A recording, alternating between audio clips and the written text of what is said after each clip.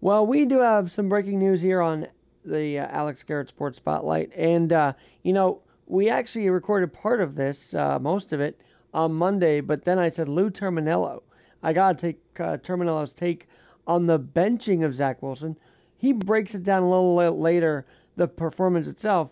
But the benching now, was this coming? Well, Alex, I think after what we saw on Sunday and on the field and post-game, the post-game situation actually had more of a life than the horrendous on-the-field performance. And, New York media is tough. And Wilson didn't handle the media correctly post-game. And some guys can thrive with the New York media, and some guys crumble. I have no idea what's going to happen with Wilson as his career grows, if it's in New York, if it's not in New York. But it was a move that had to be made at this time. Now, I would have gone to Joe Flacco.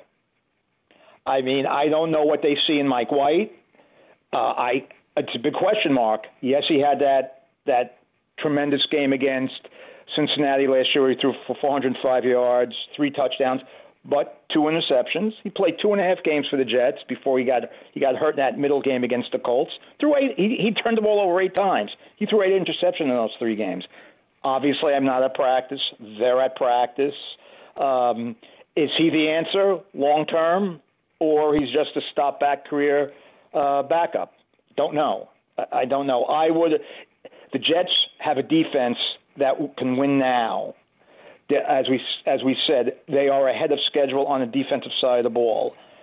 Joe Flacco, we know he may not be mobile. We know the Jets have pass protection problems, but I think he gives you the best chance to win. Again, I am not at practice, so I don't see what Mike White is doing. He might have improved so much from last year. We'll know right away. But this whole quarterback situation is definitely another Jet question mark. Will Zach Wilson be here next year? A black eye on another draft pick? Look, they've gone to quarterback after quarterback, and it just seems like the same old situation again. It could be, because this isn't the same team. This team has a good roster that's going to get better as they get more experience on the defensive side of the ball. Look at all the young guys they have on the defensive side of the ball. I don't know, is Jimmy Garoppolo, he's going to be a free agent, is he going to be a guy that they look at? If they do, they would have to cut Wilson loose. You're not going to have Wilson sitting behind Garoppolo, who's, 28? And everybody criticizes Garoppolo. The only thing this kid does is win. So I don't know where the Jet quarterback situation is going to be next year. Salas said in the press conference today that this is a reset, a chance for the kid to catch his breath. We're going to get him back in this year. Well, the only way you're going to get him back in if Mike White and Joe Flacco fail. If Mike White fails and then they give Flacco a shot and he fails. If Mike White wins, Zach Wilson's not seeing the field until next year in training camp, if he's still on the roster. I'm just curious why it's not Joe Flacco. Unless he didn't look over the hill in those first 3 games. Zach Wilson has played 7 games, and he has 4 touchdown passes. Joe Flacco threw 4 touchdown passes in that win in Cleveland.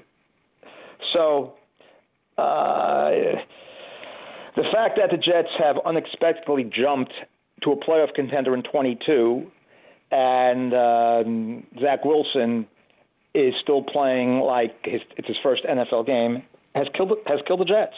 The Jets are in a tough spot at the quarterback position now and moving forward. They really are. Lou's going to break down the performance of Zach Wilson, but right now I want to turn to the World Cup. As you know, I'm wearing a Team USA jersey for soccer, but guess where it was made? Take one guess. Let me see. It wasn't made in the United States. I'm going to guess it probably was made in China.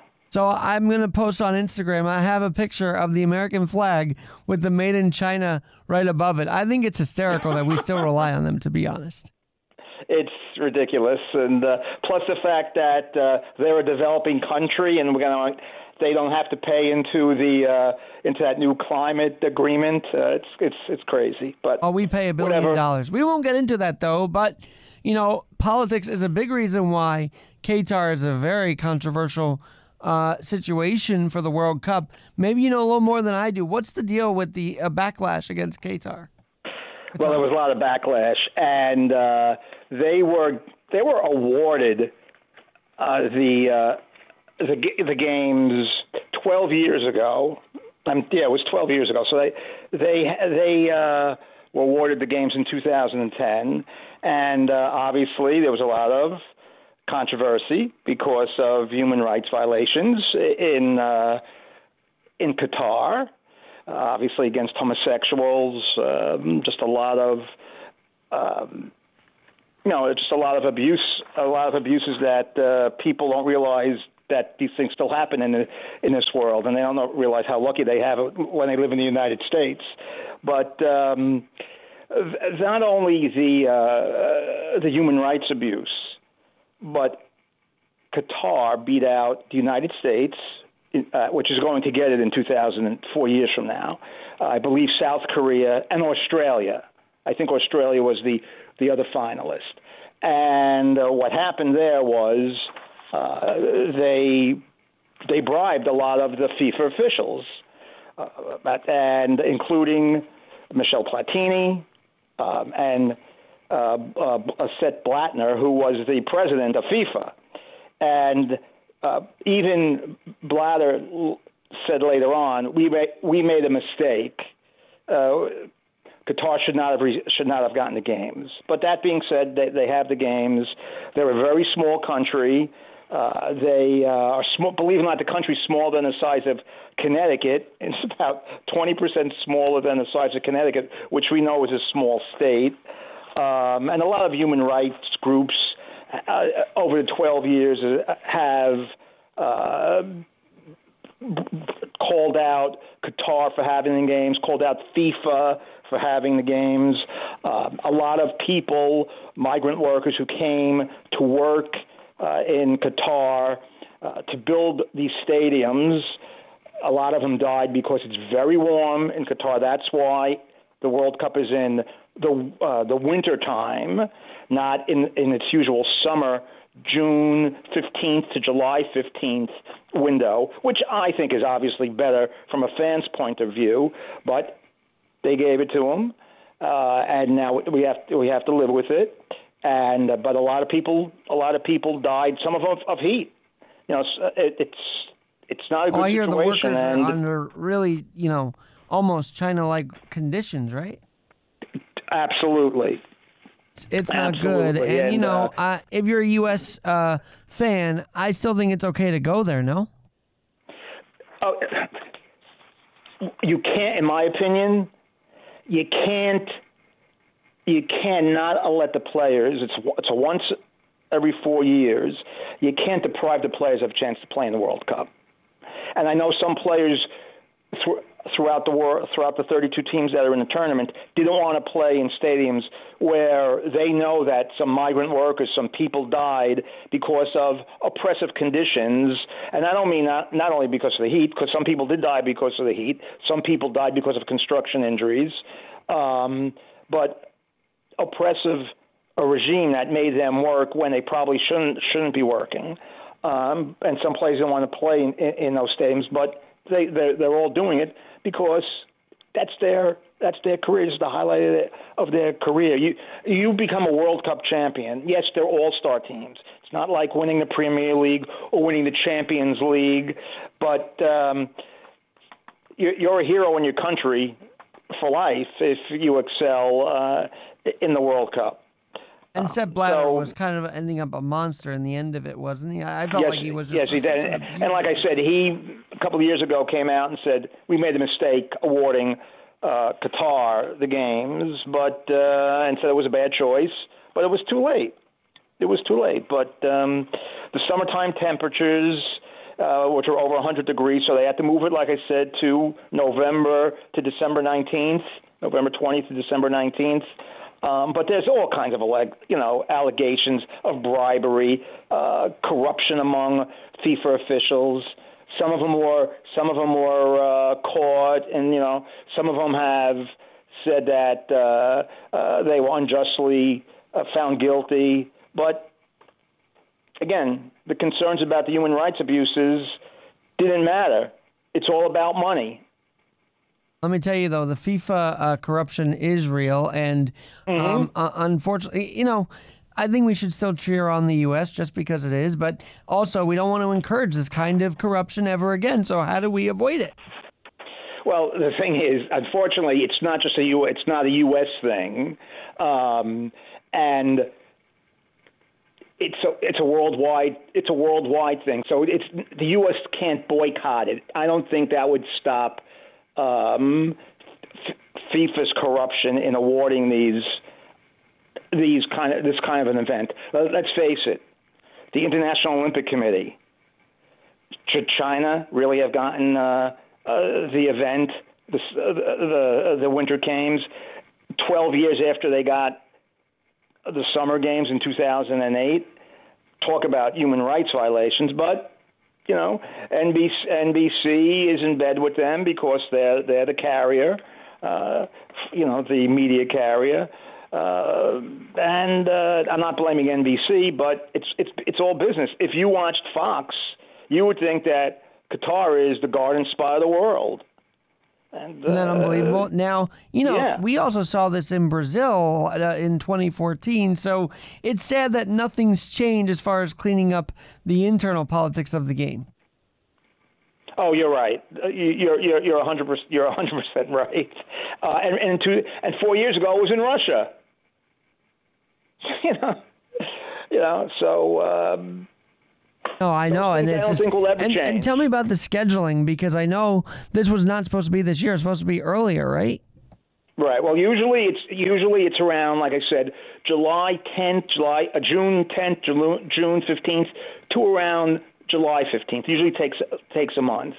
It usually is about 35 days after the domestic seasons, like Serie A in Italy, the Premier League, La Liga, the Bundesliga in Germany. They're done. So they have about 35 days to prepare, and then they have about another 6 weeks before the domestic season starts again. This year, the league shut down, and they had 7 days or 8 days to get ready for the World Cup. And then when the World Cup comes to an end, if you get to the finals, which is December 19th, I believe, Sunday, December 19th or 18th, December 18th, the Premier League is going to start on Boxing Day, December 26th. So they're not going to have that break that they normally have, the players, which can lead to injuries. Right now, in my opinion, international soccer has way too many competitions between the domestic league, these domestic cup competition, the Champions League. These teams are playing 60 games if you go that far. It's a lot of wear and tear on these players. And really, soccer is, in Europe, South America, worldwide, is a 12-month-a-year sport. I mean, these guys don't get a break. And so is the bars opening at 10 a.m. I mean, for Americans, 10 a.m. Guys are there every Saturday, Sunday watching Premier League, watching, every other thing under the sun, EuroLeague at 10 a.m. So that's not a new thing for these bars. No, it isn't. And really, what the Premier League in America, watching in America, and NBC Sports has done a great job with the Premier League, in my opinion. But now they have these fan fest, and it's amazing how many fans of Tottenham, Arsenal, Manchester United, Manchester City, Aston Villa, when they go on site, it's just incredible how popular the Premier League is. And it doesn't matter. Even when they had it at just outside of the Los Angeles Coliseum, they were there like at 4:30 in the morning because the Premier League games start at 7:30 on a Saturday morning because of the 5-hour difference. It's amazing. International soccer has really gained a foothold in this country. It is more popular than the MLS, but the MLS is getting better. But but the international soccer is just so popular, and it will continue to be. And like I said, NBC's done a terrific job. But tough game for the U.S. today. I mean, it ended a 1-1 tie.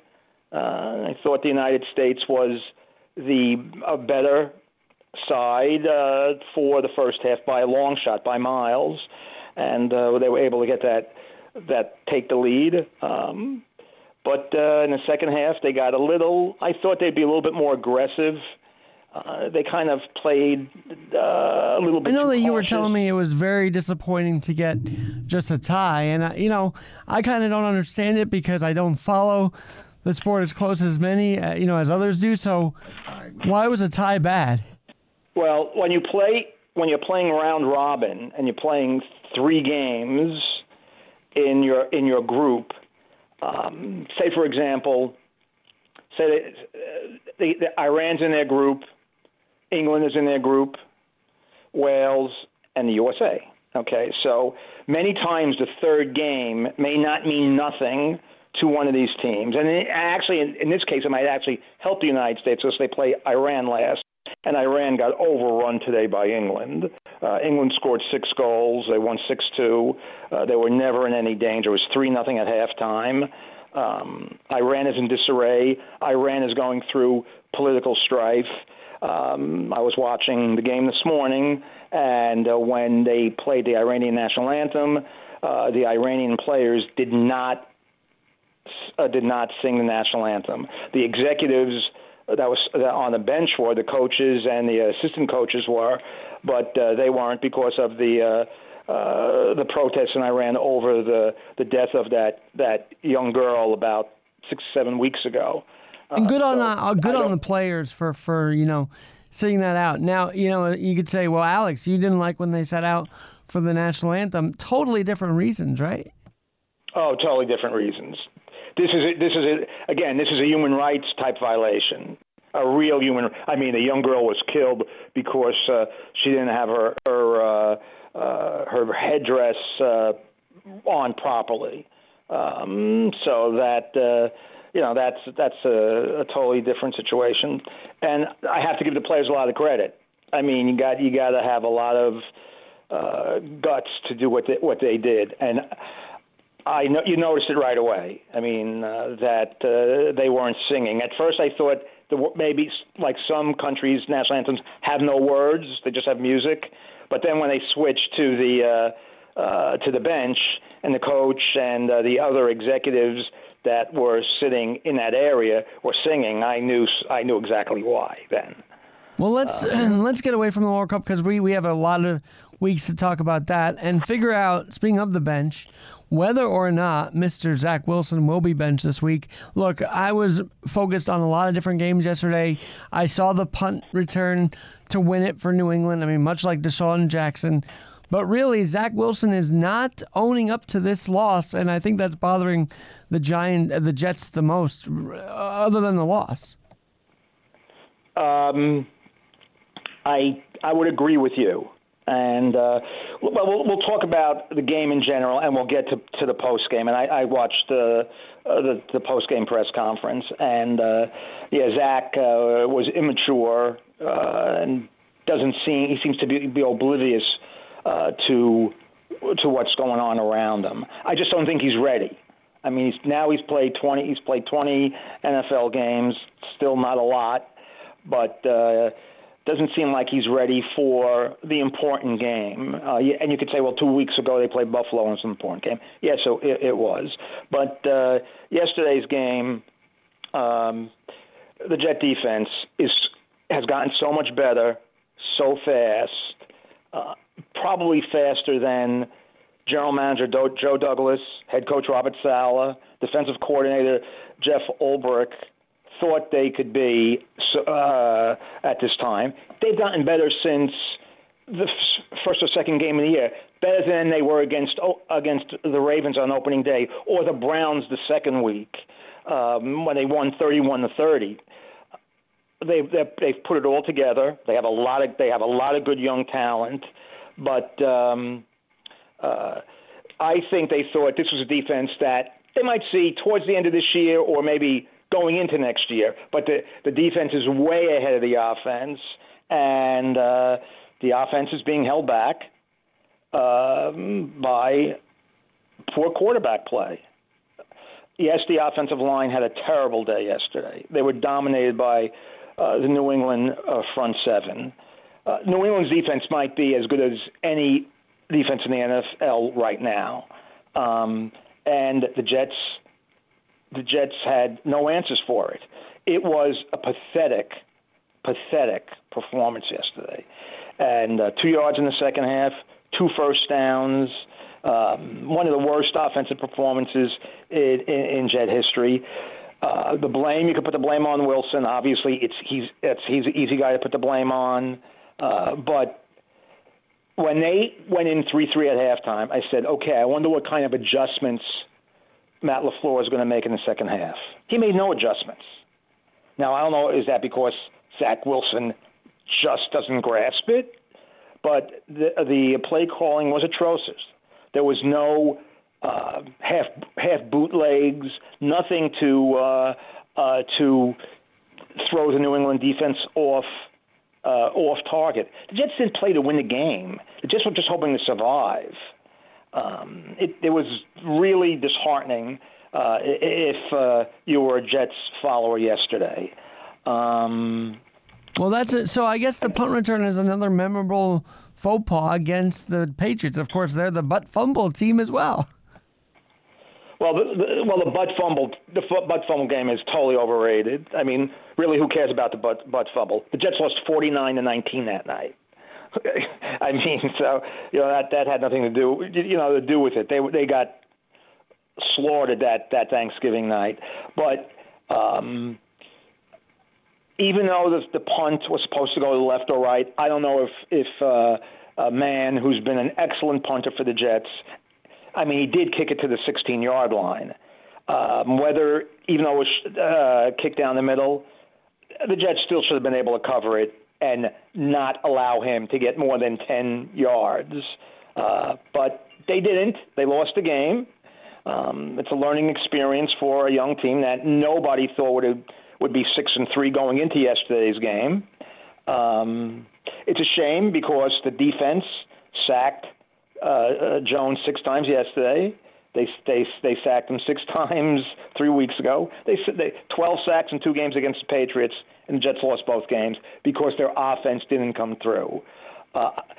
Late this afternoon, Salah said he hasn't made a decision on who's going to be the starting quarterback next week. See, I don't think if you sit Wilson, that doesn't mean that he's done.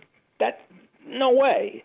I don't know why Joe Flacco isn't activated. Yes, I know he's 37 years old, but I'm going to say something. If Joe Flacco was in there yesterday, and I know that he doesn't have the maneuverability of Zach Wilson, I have a feeling he would have made a couple of plays that probably would have got the Jets more than 2 first downs in the second half.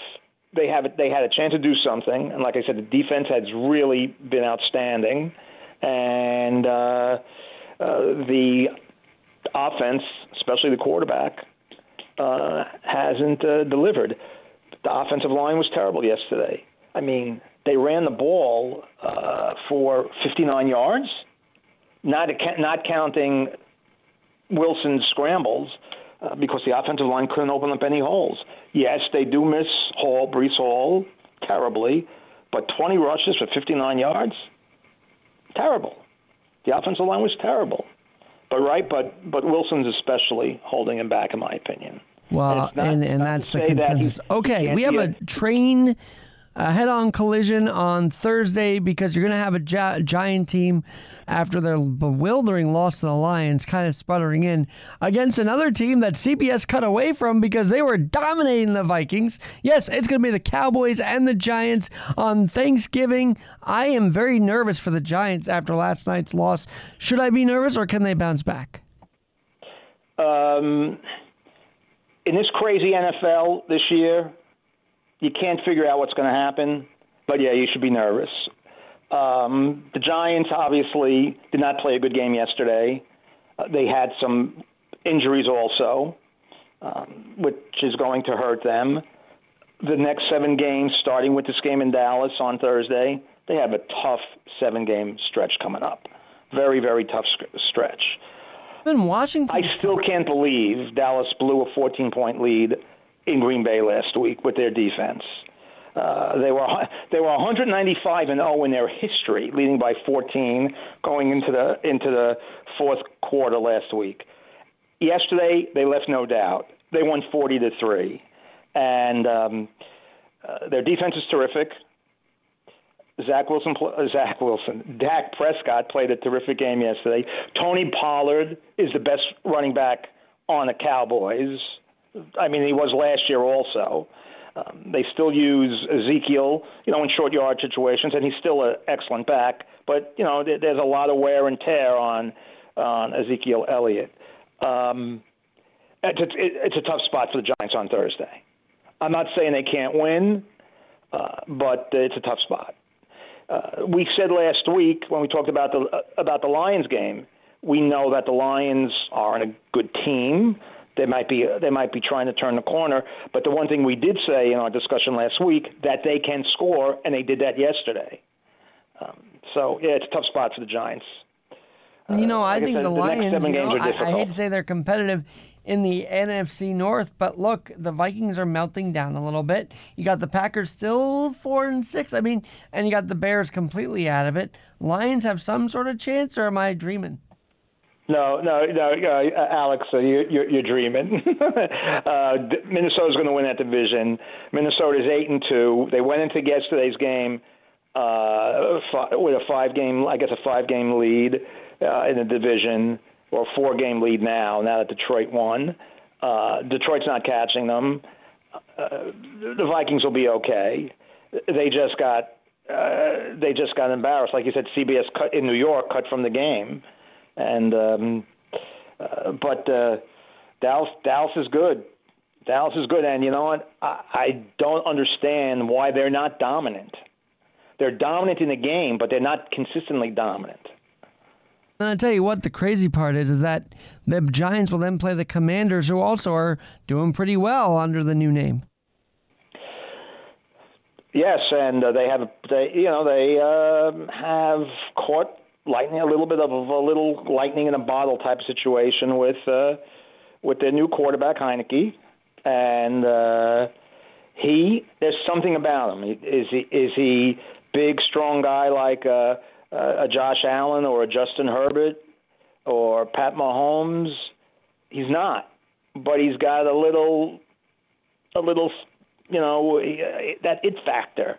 It looks like he's got command he has command on the field. That's what Zach Wilson, believe it or not, needs to be a little bit like Taylor Heineke. Why hasn't Heineken sponsored him yet? That's what I want to know. Yeah, I can't believe they have it. All right, and by the way, I thought Jeff Saturday was going to get another win yesterday with the Colts. They came close, but he's turned that team around a bit. He did, and there was a play at the end of the game. They were up 13-10, and there was about 5 minutes to go. Against the Eagles, for those who may not be familiar. And, yes, the Colts were up over the Eagles 13-10 with 5 minutes to go, and they had first down and goal to go at the 5. First couple plays don't go anywhere. Third down, they try to get the touchdown. Matt Ryan rolls out, and he's tackled, sacked. Well, the officials missed face mask penalty on Philly.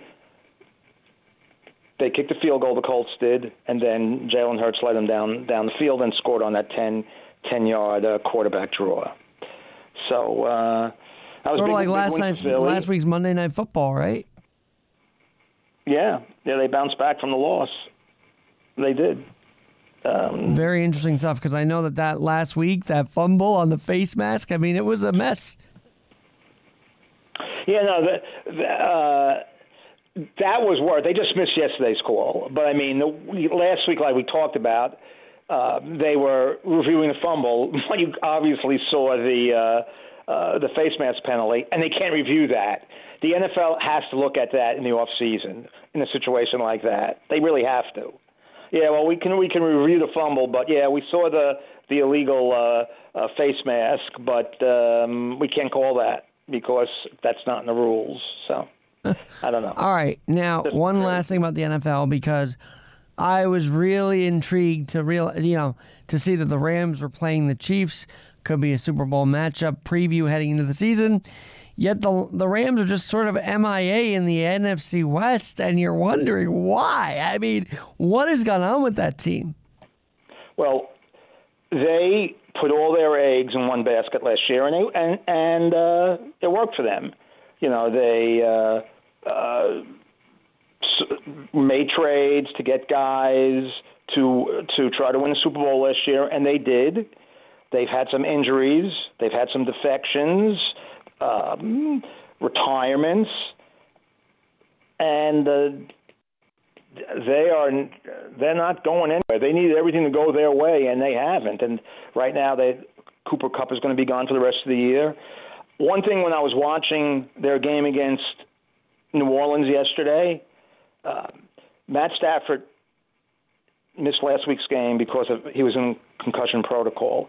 He was sacked on a quote-unquote conventional sack yesterday, and he had to come out because of concussion. I have a feeling that I'm not sure how much longer he'll be able to play quarterback in the NFL. I saw that with Troy Aikman many years ago, before they had all these concussion rules and regulations and protocol in play.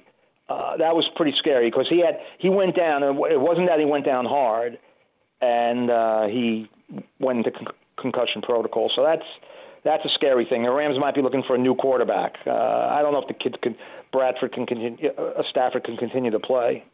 And he's really been hurt on and off, but he finally had that healthy season last year, and then we just hope he's okay. All right, Lou, I want to switch sports because you're a hockey guy, and I think just like the Avalanche trip in, the Oilers trip in is a big test for all three teams, especially one that's, on a 12-game win streak known as the Devils tonight.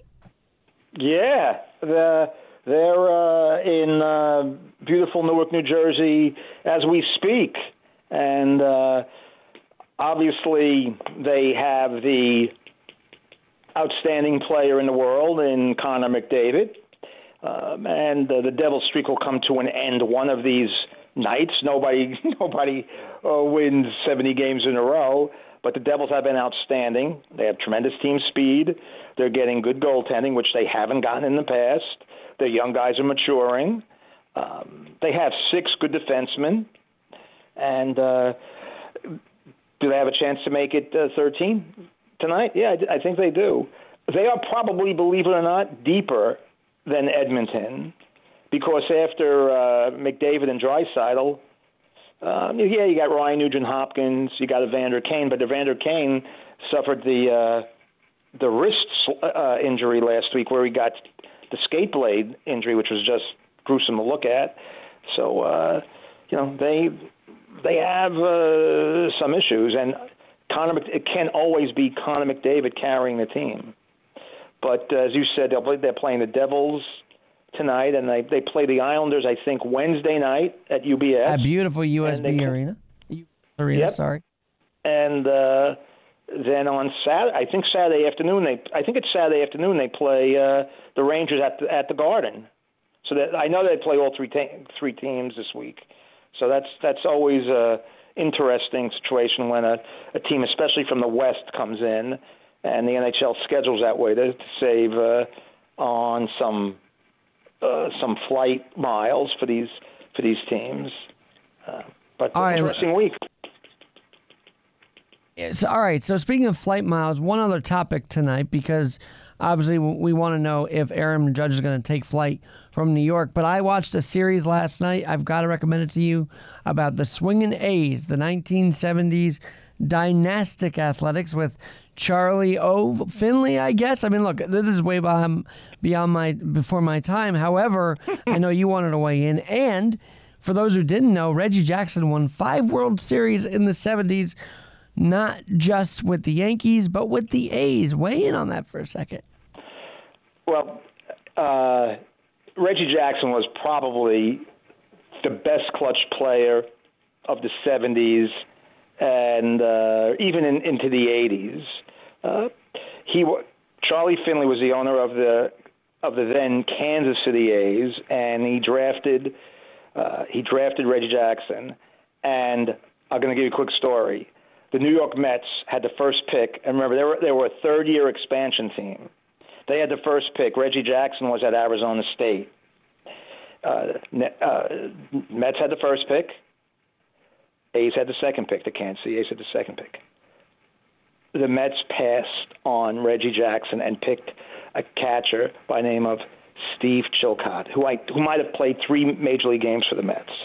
And the A's picked Reggie Jackson, and Reggie Jackson made his way up quickly through the minor league system.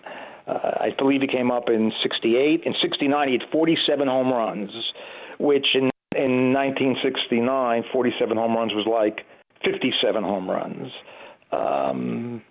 Then in 70, the A's started to get better.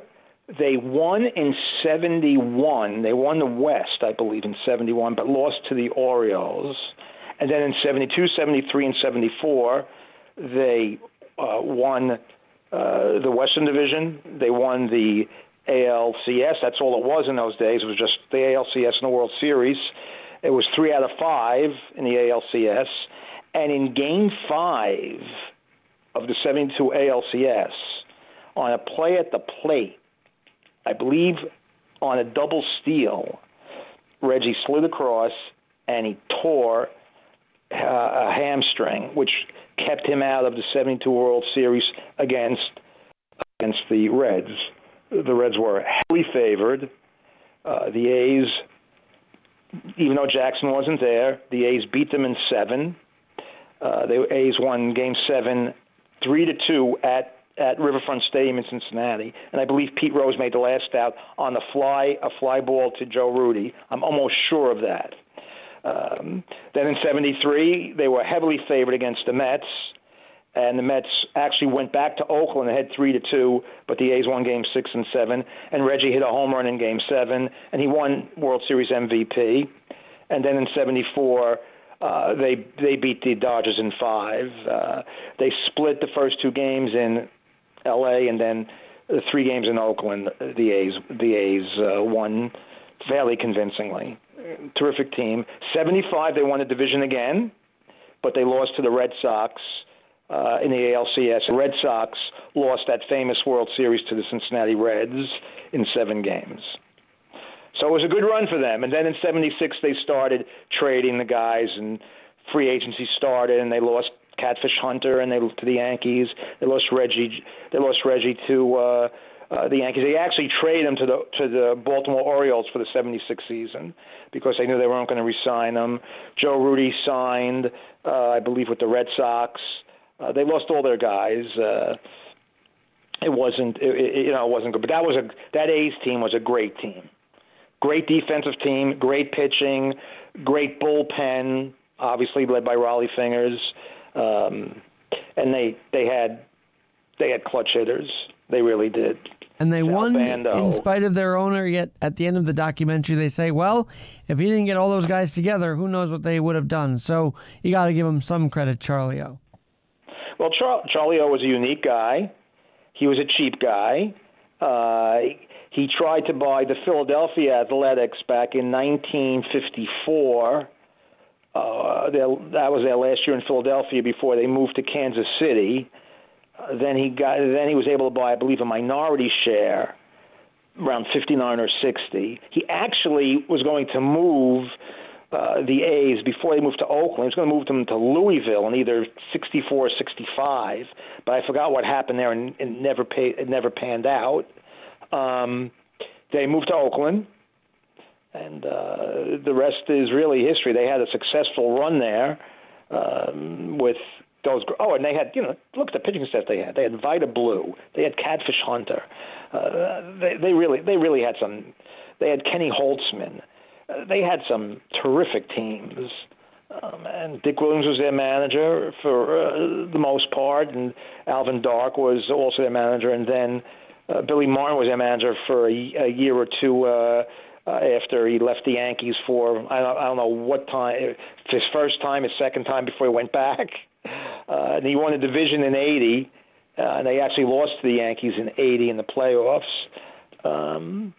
But Charlie O was a unique guy. He actually talk pushed about for his passionate love of baseball. You could just hear in his voice he loves the game. I mean, every time we talk, Lou, I feel like he just loves the game. One more thought on the '70s. You know what Pete Rose did, right? Recently, he just recently asked Manfred to be in the Hall of Fame. Did you see that letter by chance? Oh, I did see that, and Manfred said no. Manfred said the indefinite suspension stays indefinite, so he's not. I actually thought by now they might let him in. I don't know. And it's funny because Cincinnati will now allow gambling in their stadium, so go figure. Yeah, no, it's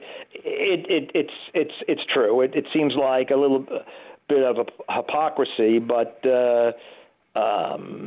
one last thing about Charlie Finley. He pushed for World Series games at night, which was a good thing. He actually pushed for the designated hitter. He actually had, in 1974, because he believed there should have been a designated runner also, he signed a track star, Herb Washington, that the A's used in 1974 to pinch run. He never batted, because the guy never batted in his life, but they used him as a pinch runner. And in the only game that the Dodgers won, Game 2 of the 1974 World Series, Mike Marshall in relief, who was a Cy Young Award winner as a relief pitcher for the Dodgers in 1974, picked Herb Washington off in the ninth inning at first base. So that's just a little tidbit for you, for people who may remember Herb Washington. Well, on that note, next week we got to talk about the ballot because the new Hall of Fame ballot is out, so we got to review that. But one last thing, Kyrie was back last night. Are you satisfied with his public apologies? He did like one after the other, it seemed like. But will the Nets have a chemistry? Simmons is now having issues again. I don't know. It seems like they never get their act together. Well, actually, Simmons the last two games has played well. Last night his last two games have been his best two games as a Net. Last night he was excellent. With Kyrie, I assume you don't know with Kyrie because he is eccentric. You don't know what's going to happen. I assume he's going to be a little bit more aware of what's going on. Obviously, the Nets need him. Any team would need one of the 5 or 6 best players in the NBA. Will they develop chemistry? I hope so. I mean, Durant has been spectacular from day one, and Kyrie was really excellent and spectacular until the suspension. I think he is heartfelt in his apology, but you don't know what's going to happen down the road. I actually think if they're not going anywhere in February, I think they might try to trade him at the trade deadline. I don't think they're going to get much from him because he'd be a rental. He'd be a free agent at the end of the year. But I can tell you one thing. Jacques Vaughn has made them a different team. He really has. He's made them a different team. They just seem to be more in tune of what's going on. They may not go anywhere this year. They're not as good as they were 2 years ago. But it was good to see Simmons have a couple of good games in a row. And they might use Simmons off the bench, and play him 25, 30 minutes. He is coming off major back surgery, even though he's only 25 years old. So we'll see. I mean, the NBA is a very strange league right now. Well, Lou, I appreciate this as always. We got a lot more to talk about, but first things first, happy Thanksgiving, and hope you enjoy with yours and your family this week. Mm-hmm. You too. You say hello to everybody in your family, and I love doing this, and we will we'll talk again next week. I mean, after a big college football weekend coming up, also we'll know more. It won't be finalized, but we'll know more about who's going to be the 4 teams in the college football playoff. I guess whoever wins OSU, UM might be that playoff spot. So. Yeah, that's where that's going to be that's the tricky one, because Ohio State and Michigan, one of them is going to lose. I think Ohio State's going to win on Saturday, excuse me. And then do they take two? If TCU loses, do they take 2 SEC teams? And do they take Michigan and Ohio State? I don't know. I mean, what TCU did on Saturday, and I was watching that game live, how they did the fire drill field goal attempt. I did not think they were going to get it off, and they ran it to perfection. None of the kids panicked. The snapper gave the holder a perfect snap, and the kid kicked it through, and they were able to win the game and move forward. Now, this week, TCU plays Iowa State. Then they probably play Kansas State in the Big 12 championship game. That's going to be tough. We'll see. All right, Lou. Well, and don't always forget a pleasure. USC, and you know what I'm USC thinking Notre is Dame for our this first week. couple of minutes of next week's segment, we should interview a Bills Mafia member that was there with the Bills, documenting their journey in Detroit. Maybe I'll look and see if we can get someone, because that's an interesting story in and of itself. That would be great. Yeah, I heard for some of those people, they had to go through Canada. They had to go through Windsor, Ontario, and then go through the tunnel. And I've actually been in Detroit, and I've gone through that tunnel to Windsor, but it was so long ago I forget the name of the tunnel. But I know a lot of fans had to do that to get to the game. And Detroit is going to be home for the Bills this week, as they'll be playing on Thanksgiving Day in 12 o'clock. I just know that's a story in the making, so we'll cover that for you guys on the next Terminello Take. Lou, love you, man, and thanks for doing this as always. And I cannot believe how fast November's going already. Time does fly, for sure. No truer cliche than time flies. All right, sir. Enjoy this upcoming week of sports, and we'll have another Lou Terminello Take next week. Thank you, Alex. You're the best. That was another Garrett Sports Spotlight on Lou Terminello. And, Lou, happy Thanksgiving once again. Happy Thanksgiving to you and your dad and your mom and everybody. I appreciate it. Have a great night, everybody.